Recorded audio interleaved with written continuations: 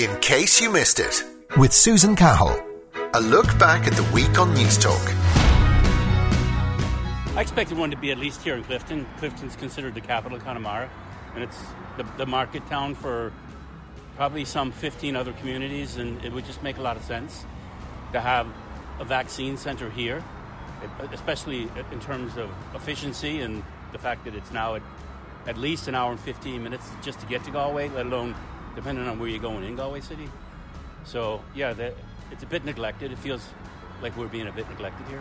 I'd be annoyed that I have to travel that far. I'd be grateful that I get to get it, but it's like I hardly ever go into Galway City. There's no need to leave Clifton for the most part, unless you're looking for an overnight and a night out. But there's no need for that to leave Clifton. HSC has recognized Clifton as a place where they need medical outreach. There are services here because Clifton is the market town and it serves the greater Connemara area.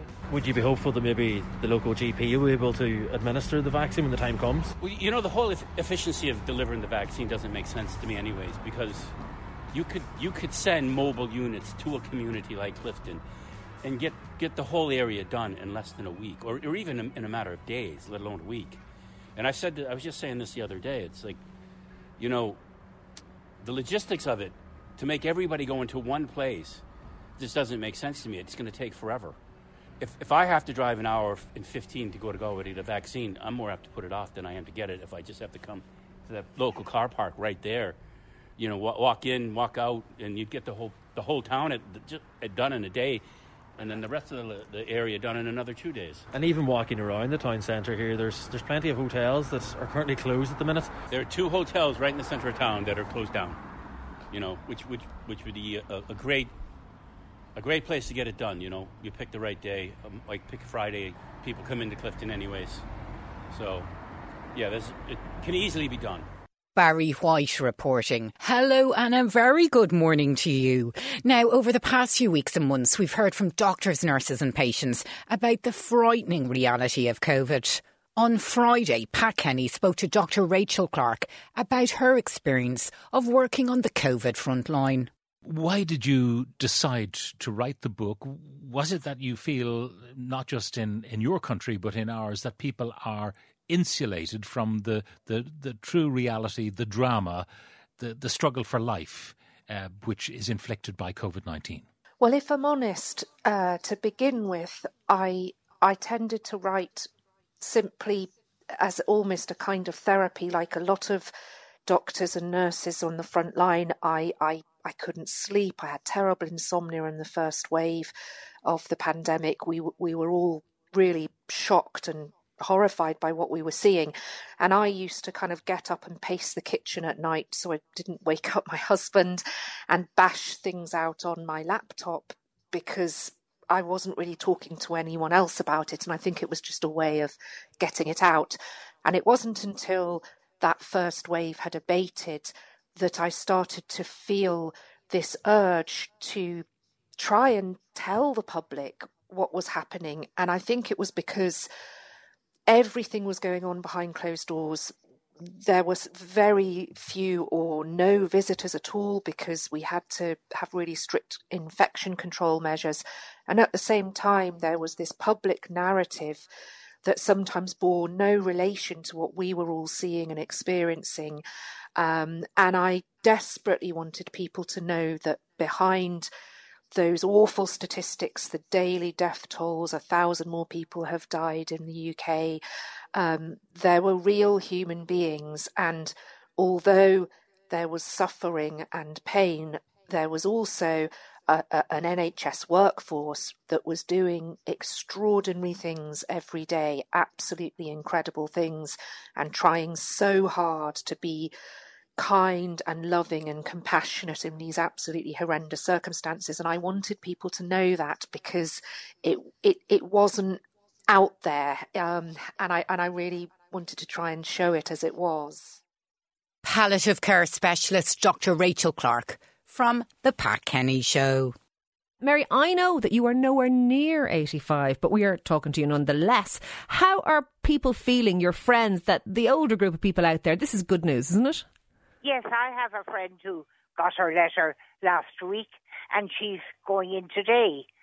And she's delighted. Of course she is. We all are. I wish they'd all shut up about it and just get on with it. You know, they're talking and talking and talking about it endlessly. It seems very slow, doesn't it?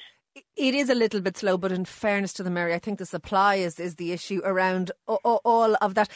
Just briefly, how has it been this last year for people in your age group living alongside COVID, which is obviously scary and threatening? It's been awful. Yeah. I haven't. You know, the first lockdown we thought was bad, but at least that was in sort of good weather. Yeah. You could be out your back and could be talking to the birds or talking to yourself. But the weather has been, now it's lovely today, it's very mild. But no, it's been a long time. And yes, we had a meaningful Christmas. I had a lovely time with my family, nice and easy. But it's been a long time since. But at least it's all looking up, isn't it? And I suppose, lastly, do you feel a glimmer of hope now that this is the beginning of the end? Yes, I do. I think if we're all going to, one by one, according to age, if we're going to get our vaccines, well, then that means we can go out and about. We're relatively safe to meet other people or they to meet us. So, yes, I'm so looking forward to that. And, yes, I am 83. So my turn will be in about 4 weeks. Mary O'Rourke from News Talk Breakfast. I'm having a chat with Debbie. Debbie, how many years have you been a cab driver? 22 years. Debbie, have you ever seen anything quite like this? And how has today been? How's the last few months been? It's just been horrendous, but you just have to do what you have to do. You know, you come out to work in the morning, hopefully you might get 1-2 jobs, but you won't be getting any more than that, and then that can take at least 8 to 10 hours, you know. So you could get 2 jobs in 8 to 10 hours, and what would you bring home in those 8 to 10 hours? Well, for argument's sake, Saturday I got €42, you know, so... So after tax, insurance, fuel, other hidden costs, you're not really making much at all, are you? No, some days it's not worth to come out and work, but you need to get out of the house just for your own sanity, you know. So you're continuing to work because you're an essential worker, you're doing it to keep your sanity. For example, there's a plane just coming in behind us there from United Arab Emirates. There could be a fare on that. Yeah, there could be. I mean, but you're talking about a plane that's able to carry 350 people, and there might be 15, 20 people, 30 people, but there won't be definitely any more than that many people on the flights. And they might rent a car. Well, not many of them rent cars, but a lot of them people are picking up or whatever, you know. So you might get a couple of jobs off it, but you definitely won't be getting a lot. And do you worry about your health? Yeah, well, everybody worries about their health, but unfortunately I'm not in great health. But look, you take every day as it comes. But you're in the cab with anybody really, and they could be coming in from any particular country, or they could be travelling anywhere in the county or the country. They could be an essential worker, they could be hospital staff, it could be anyone. But nowadays most people have already taken the COVID test, you know, and they've all got their masks on and they sanitise and stuff like that. So in fairness, in all the months that we've been working, there hasn't been any taxi drivers that I know of that have caught COVID from any passengers. So you've all been okay? Yeah, everybody seems to have been. Anybody that we know anyway. Personally think myself, I'm back since August and I've picked up 1 fare on the street. 1 fare on the street, and we know the survey says that 38% of the general public have said they've taken a taxi in 2020, so more than I thought. But for you, you've got 1 fare from the street. Last Tuesday, I was in town at 10 o'clock in the morning. I had an NCT at 12:45. I drove around town, Bagot Street, Donnybrook, everywhere, for 2 hours before I went to get the NCT, and I put nobody in my car. I done 6 hours at Dublin Airport. I got €20.40 into the Mater Hospital. I didn't work Saturday. I didn't work Sunday. I came out this morning at 5:30 in Dublin Airport, straight to the ramp, and was still there at 25 to 11. I'm 54. I worry about my health in circumstance. I can do all I can in the car. Every time someone gets out, we all sanitise our cars. People are out washing their cars or cleaning them. Yeah, people have big, massive, what are they called? Chamois? Screens. Well, we have screens, but we also have disinfectant in the cars, and every time we do the handles, we do the doors, you can only do so much. We wear masks, and hopefully everybody does the same. Henry McKean reporting for The Heart Shoulder with Kieran Cuddihy. How did you come up with this idea, Father? Well, I didn't actually. It was the man in Centra, Joe Joyce, who came to me and suggested it. We both felt that a tradition like that, if at all possible, we'd like it to continue. But I must say, I was resigned to Ashes-less Ash Wednesday, I'm afraid. But Joe came up with that suggestion, and also then he also provided the little containers, and then so I added on a little prayer service for the families, and that's really how it has emerged. So how will this work, Father? People just will take the little containers and the little prayer service, and in their own homes on Ash Wednesday, they can then just go through a little service. It has the same sort of admonitions as we would have had in the church. You know, turn away from sin and be faithful to the gospel. Remember that you are dust, and unto dust you shall return. And then we've just added a little one for the younger ones. God loves you and he thinks you're wonderful. So that's just really what we've offered to them. So people will go into their local centre and they'll... Go into the churches. We put them out in the churches. We have 3 churches in this parish. Oh, so they'll collect them from the church? Yes. And they'll be in little, as you said, the blessed ashes, Father, will be in little containers. And, I mean, what sort of demand are you expecting? Well, we blessed them on Saturday night. We did 200 of them, and we blessed them on Saturday night. And we left them out in the churches on Sunday. And they were all gone by dinner time on Sunday. So we're now trying to dredge up little containers from everywhere to get... to do more. And this is the 3 different churches in the Clonmany parish, is that right? That's right, yes. Yeah. Mm-hmm. So you had 200 gone on by Sunday evening? Yes. So obviously people were sort of met a need of some sort that people had. So we're very pleased at that now, as you might guess. And do you expect, how will you manage it? Is it one container per household, or? Yes, that's what I've asked, that they would take a little, it's those wee containers that you put sauces into, wee small things, or wee small jam jars, like wee goodie pie ones, so that it doesn't really need that much ashes for each family, so it doesn't. Mm-hmm. The for people looking to get in contact with you, I mean, I presume obviously with the current, cap on restrictions and just the 5 kilometre distance that people can travel, you're not looking for people, I'm sure, Father, from other parishes, but are you the only parish that's doing this? Well, as far as I know at this stage anyway, unless other parishes take it up, I haven't heard of any other parish doing it, so I haven't, but I would recommend it now, to be honest with you, because we're very pleased with the response and the sort of the demand that has emerged.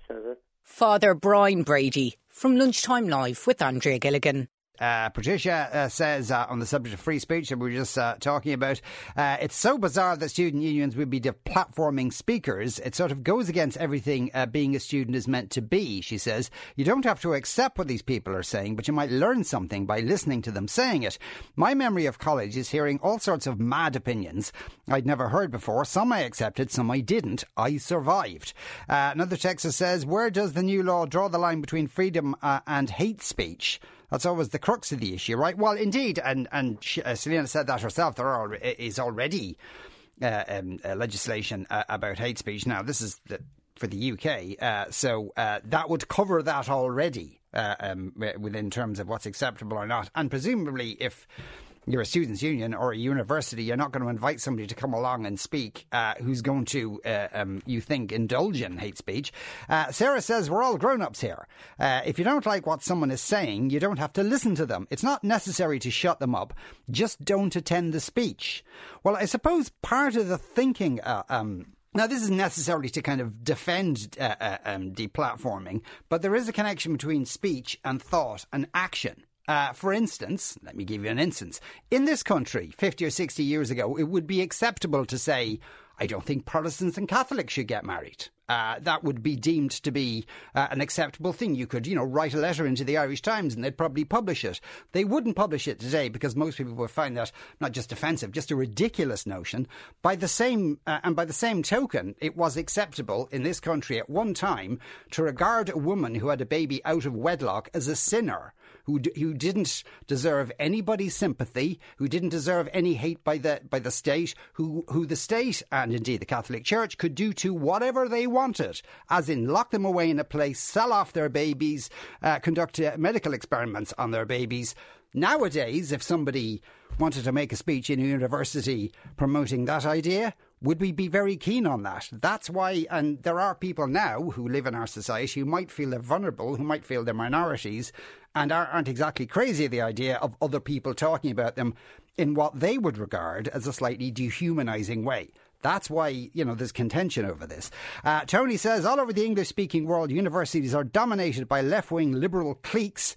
The interviewing panels discriminate against any candidate who does not follow their political beliefs. They facilitate the deplatforming of any view which does not mirror their own. In effect, a more subtle form of book burning and censorship. Left-wing liberals believe they have a monopoly of what is or what is not acceptable. They justify this fascist totalitarian approach by saying they must protect everyone from any view other than their own. Basically, a Stalinist view of the world. Thank you, Tony, for that very measured analysis of the situation. Paul says government-mandated free speech is a complete oxymoron. If her ideas receive backlash and people don't want to host her, that is the free marketplace of ideas. Ridiculous to claim repressed speech when it is this law that represses student groups to have discussions as they see fit.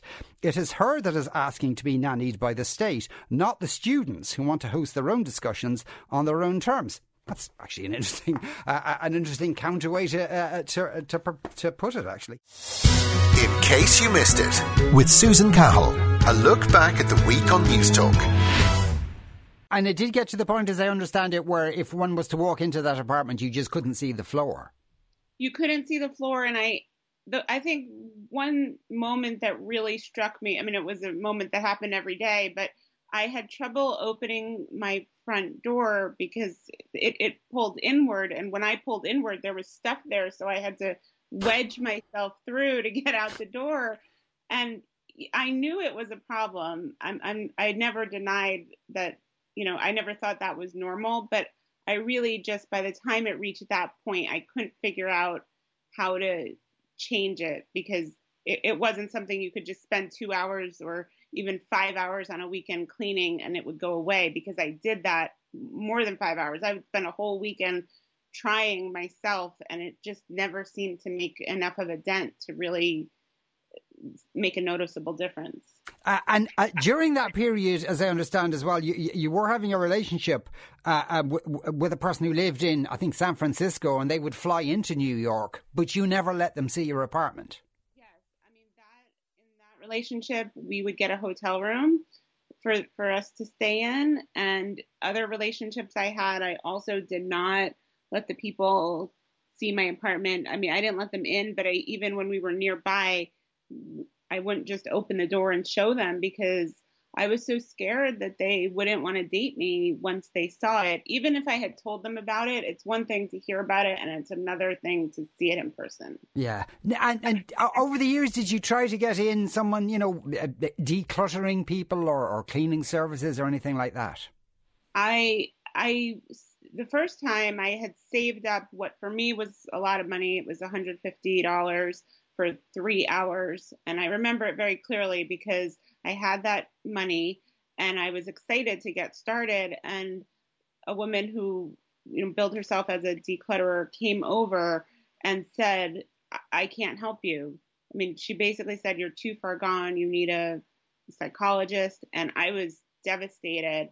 I think that she did wind up doing the 3 hours, but that was meant to be the beginning of something. And that was very demoralizing because it had taken me a while to get up the courage to ask for help and to save the money.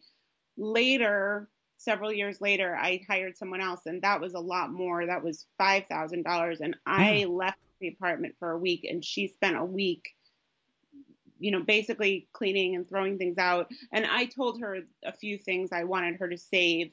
And, we had spent other time together in the apartment. And she really did help me a huge amount. But my hoarding was so bad and so instinctive that slowly after that happened, I backslid. And even though I had paid her all that money and actually really was happy with how it looked, it just over time reverted to almost as bad as it was before, which was also really demoralizing.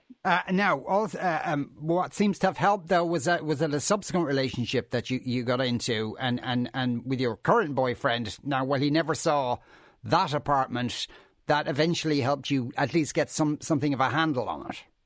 Yeah, for me, that did. I was living in New York. He lived in New Jersey, and we decided to move in together. Now, I had told him about my hoarding, but I knew that he's such a neat, I call him a neat freak. He's very much a minimalist and very neat person.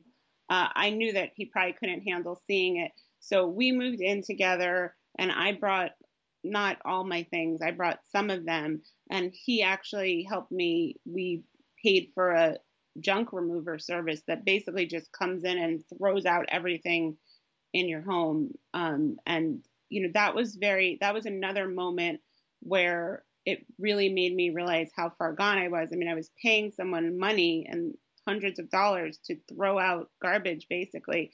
I just couldn't do it. Even at that point, even after I was moving, I couldn't do it myself. I couldn't bring myself to do it. What an interesting insight into hoarding. Writer and journalist Rachel Cramer-Buzzell from Moncrief. On Thursday, social justice hero Father Peter McVerry joined Kieran Cuddihy on the Thursday interview. It's an Irish thing, though, isn't it? Like to be of a certain place. My country is Kiltartan's Cross and all of that. Yeah, I suppose. But my home is where I am. I can live anywhere. My home is my home is where I am at the moment. That's my home. I'm not going to put down any roots there because I might be moving on somewhere else. So I just live for the time being. I live from year to year, possibly from month to month, and where I am, I consider to be my home. I've been in Ballymun for the last 40 years. I've lived there now for 40 years, and I feel very at home in Ballymun. But I'm not a Ballymunner, and I don't claim to be. I feel still an outsider in Ballymun, but as far as anywhere goes that I have roots, Ballymun is where I have my roots. Yes, it does. It obviously works for you that existence, Peter. I'm struck there might be people listening who thinks that sounds a little lonely. That I don't have a place, an identifiable spot on the map. I think that is my home. That is the place of my mother's people, or whatever, however you want to describe it.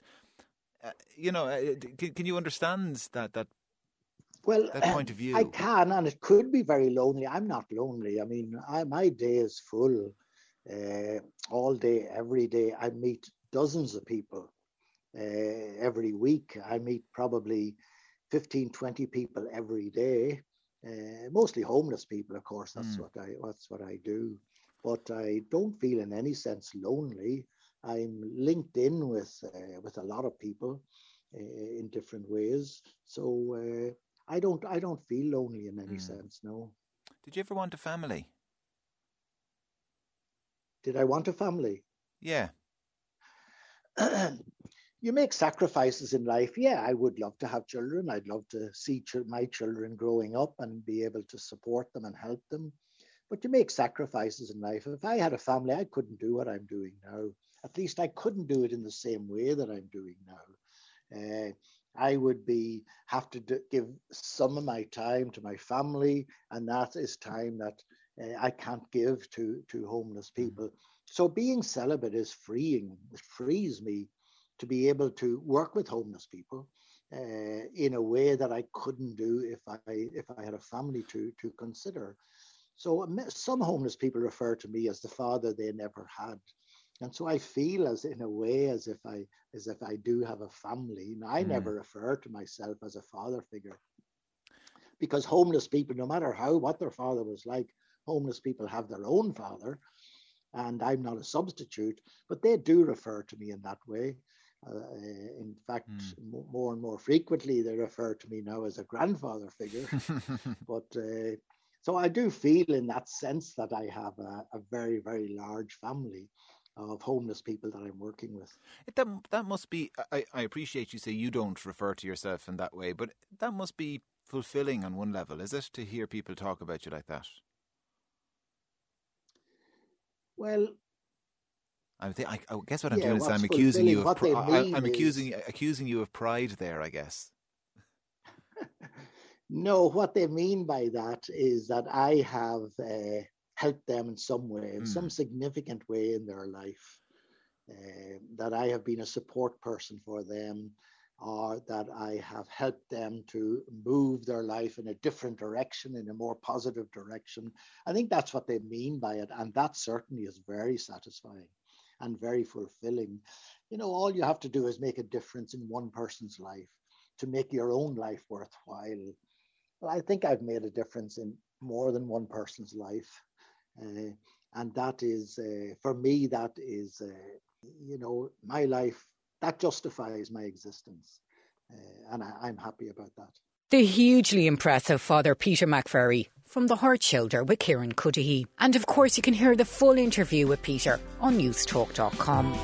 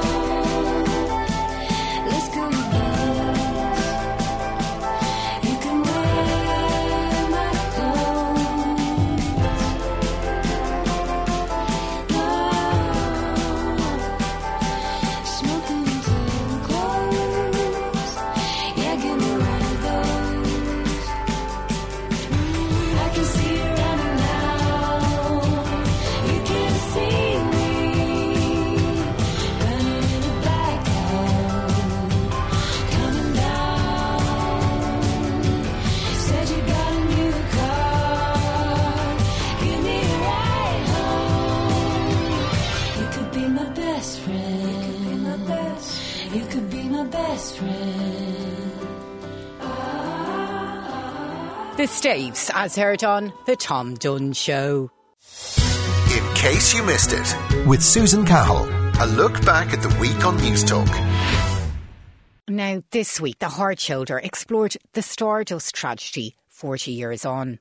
The next thing I remember then was being outside, right, in a different atmosphere, and I kept screaming for Mary Martina, Mary Kenny, Helen Henvey, and my hands was that badly burned, right, and were sore, right, that when I did get out of the building and I tried to cool my hands down and my face down, and I remember I put it into a pile of sand or pile of soil, I don't know what it was, but it stung the life out of my face and out of my hands. An ambulance man came up to me and told me that everybody was out. They're all gone to the hospitals and I had to go to the hospital. So I got into the ambulance. I was the last one to get in. I still remember so well. And there was a girl beside me on this side here. And all I kept doing was looking across and seeing everybody's face and the way they were all burned badly and everything. And I was screaming with the pain in my own face and my hands, and I couldn't breathe. And the girl's head just flopped onto the shoulder here and stayed that way all the way to the hospitals, right? And every hospital that we went to, like Jervis Street, the porter was outside and he was doing that, like that full. So the last hospital that we got to was the furthest one away, Dr. Stevens' hospital. And got in there and put on a trolley and put into kind of a cubicle. And when I was put into the cubicle in Dr. Stevens' hospital, I just kept banging my hands off each side of the wall because the cubicle was just big enough for a trolley to go into it. And I was screaming for my mum, my dad and my sisters. I was terrified. I'll never forget it. And then when I did get into a bed, I remember my mum and dad, they were being told, to check all the hospitals, and they came in and they walked past my bed 3 times. And I kept trying to say, Ma, Dad, right? And they couldn't hear me because I had no voice and the tubes hanging out of me. I was on a life support machine. And then they eventually came over, and I knew by their expression and their face, right, that I must have been in a bad way, that I didn't look good. When you were trying to get out of the nightclub, who were you with? I was with Mary Martina, Mary Kenny and Helen Henvey. You were on yeah, we made a chain, we formed a chain, right, and we said we'll get out together. But we were pushed to the floor. We were pushed onto the floor, right, and people were running over us. And that, all I could remember was, oh, we're never going to get out. Please, God, help us, help us. But you couldn't breathe because the smoke was that thick. It was actually going into your throat and it was stopping you from breathing. And then the heat, right, and trying to hold your hand over your head and everything else, right, because it was just the flames is just right on top of you. It was like being in hell. That's what it was like. It was like being in hell. I'll never forget it. My dad used to say, don't tell any lies, right, tell a lie, you go to hell. That was years ago, and we said, I must have told a lie, that was like hell. Did you have any awareness when that was happening, that the exits were blocked, or No. It all just happened so quick, like a little small fire, and then it turned into a massive big inferno. Like, it was just like something that you'd never actually imagine ever happening. So, like, when we were beside the door, we thought, right, that's grand, we get out.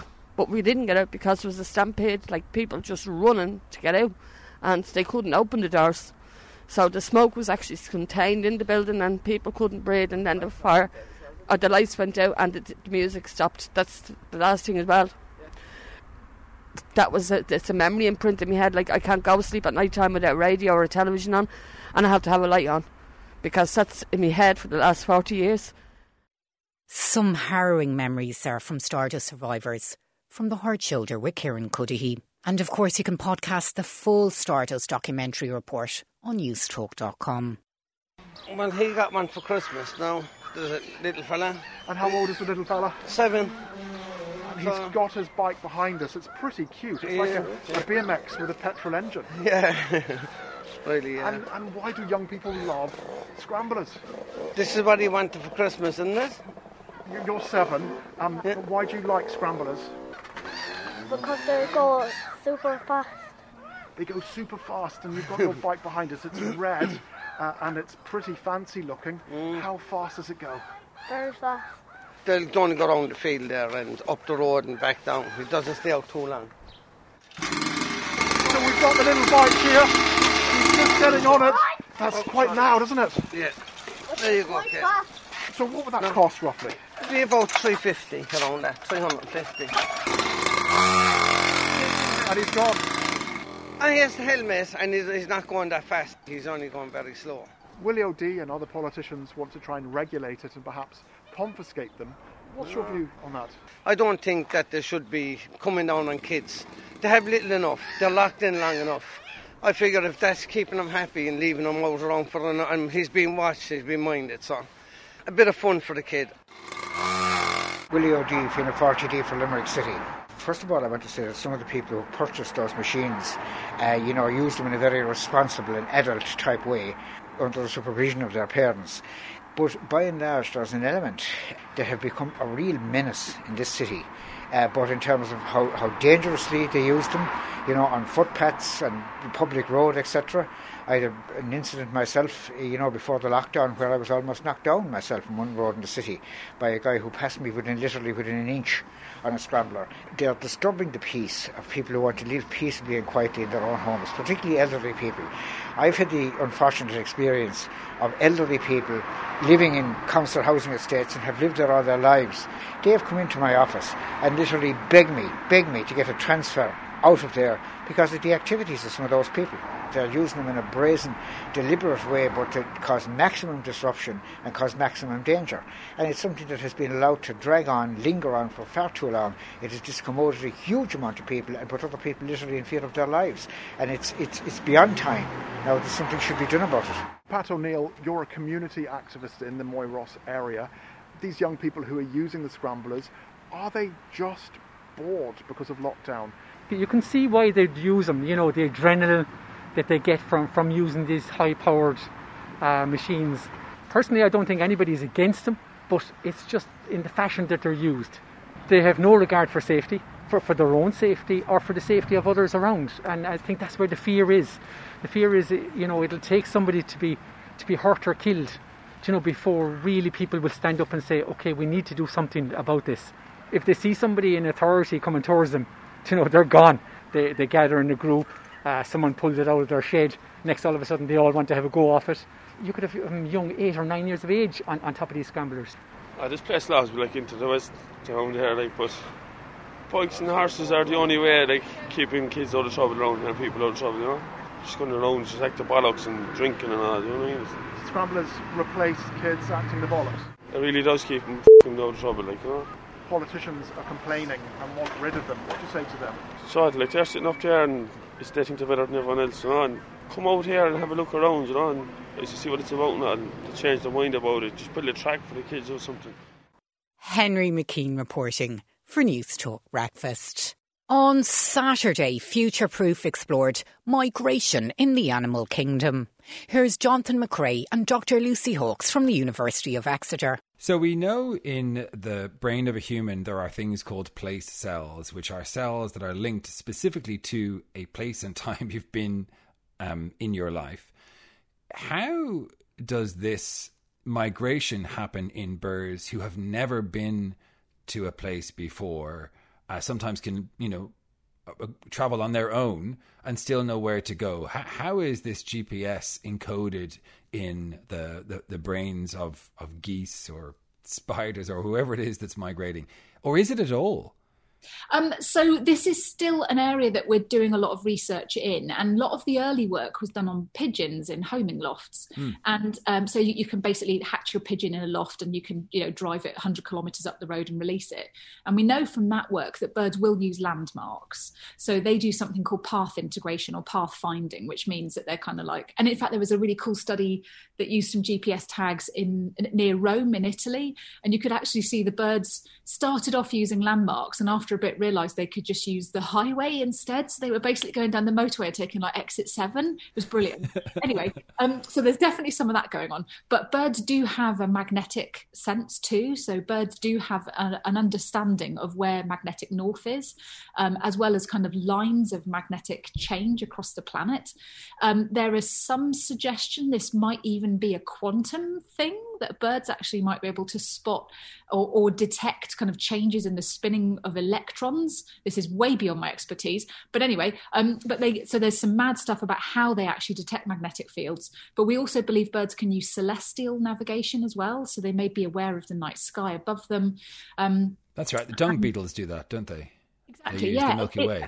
It's amazing kind of how sophisticated navigators even invertebrates can be. I'm a National Geographic explorer, and the first time I ever went to visit the National Geographic Society in London, I got really lost, and I was about half an hour late to this meeting, and I thought, I study these spectacular creatures that can make it across the planet. There's an animal called the bristle-tailed curlew, which breeds in Alaska and then spends the winter in the Solomon Islands, which is in the middle, the Marshall Islands, which is in the middle, it's a speck in the middle of the Pacific.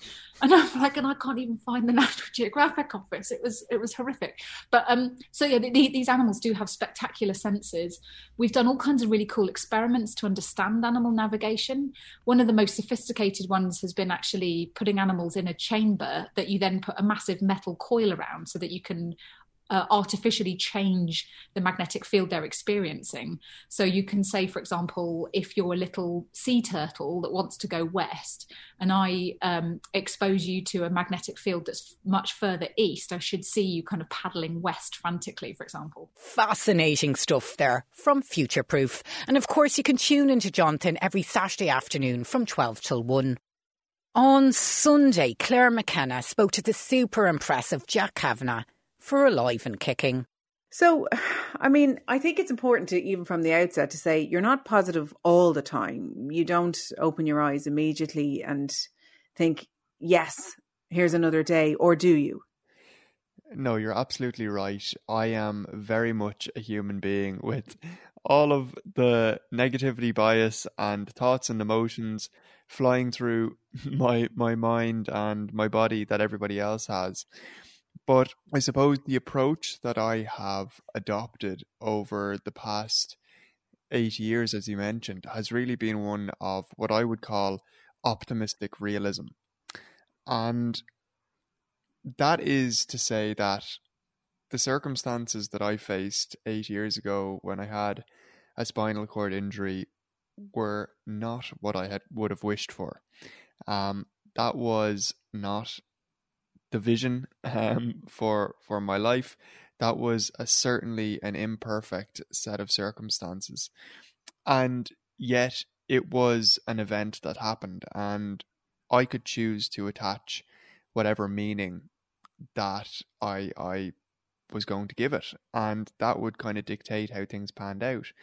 And so the first thing I did and do, and this isn't something that I do once, it's something that I do time and time again, is that you look at the situation in which you find yourself and you recognize the reality of it.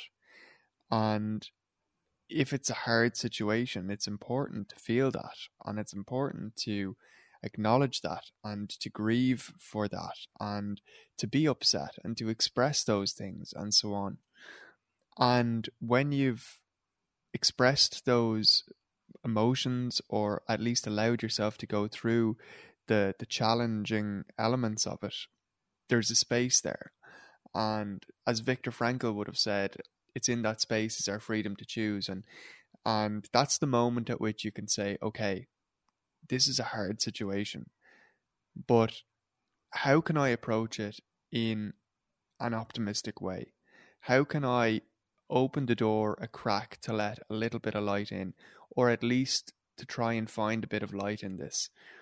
And when we do so, and when we think about what's one small thing that I can take from this, or one small step that I can take to move me in a better direction, that's the optimistic element of it. So optimistic realism is that balance of not shying away from the reality that we face, but of embracing, in psychology, what they would call a growth mindset, or what we could also term as an optimistic lens on it, to say, well, what way can I move forward that's going to be constructive here?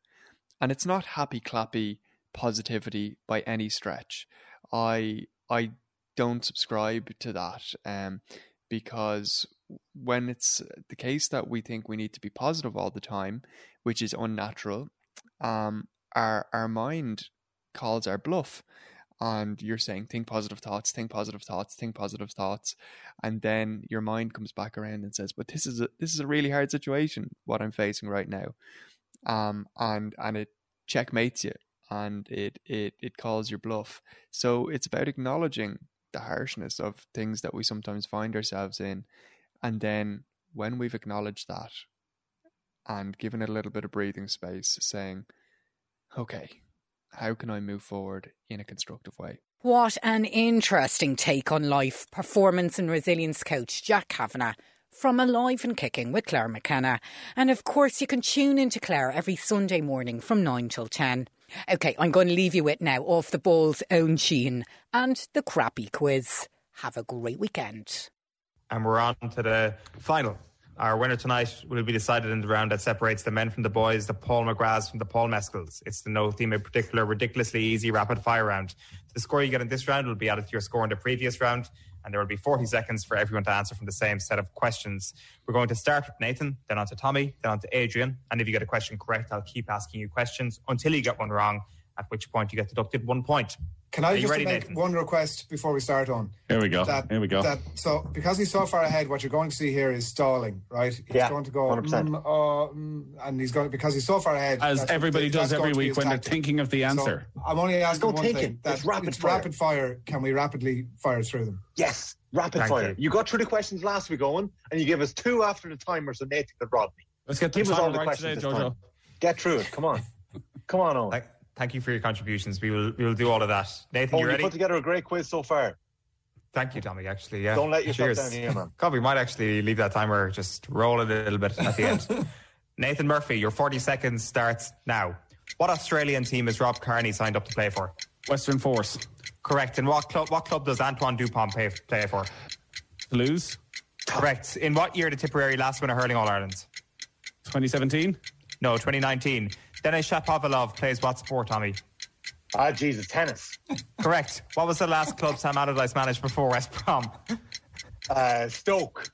No, Everton. Liverpool signed Ben Davis from which club last week, Adrian?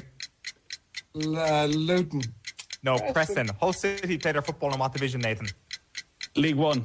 Correct. Xavi is managing a club in which country at the moment? Qatar. Correct. 8-2-0. Nathan Murphy does it again. Well done. Let's play the music for Nathan. Play that funky music. I deserved it, to be fair, having got that. Is this new music?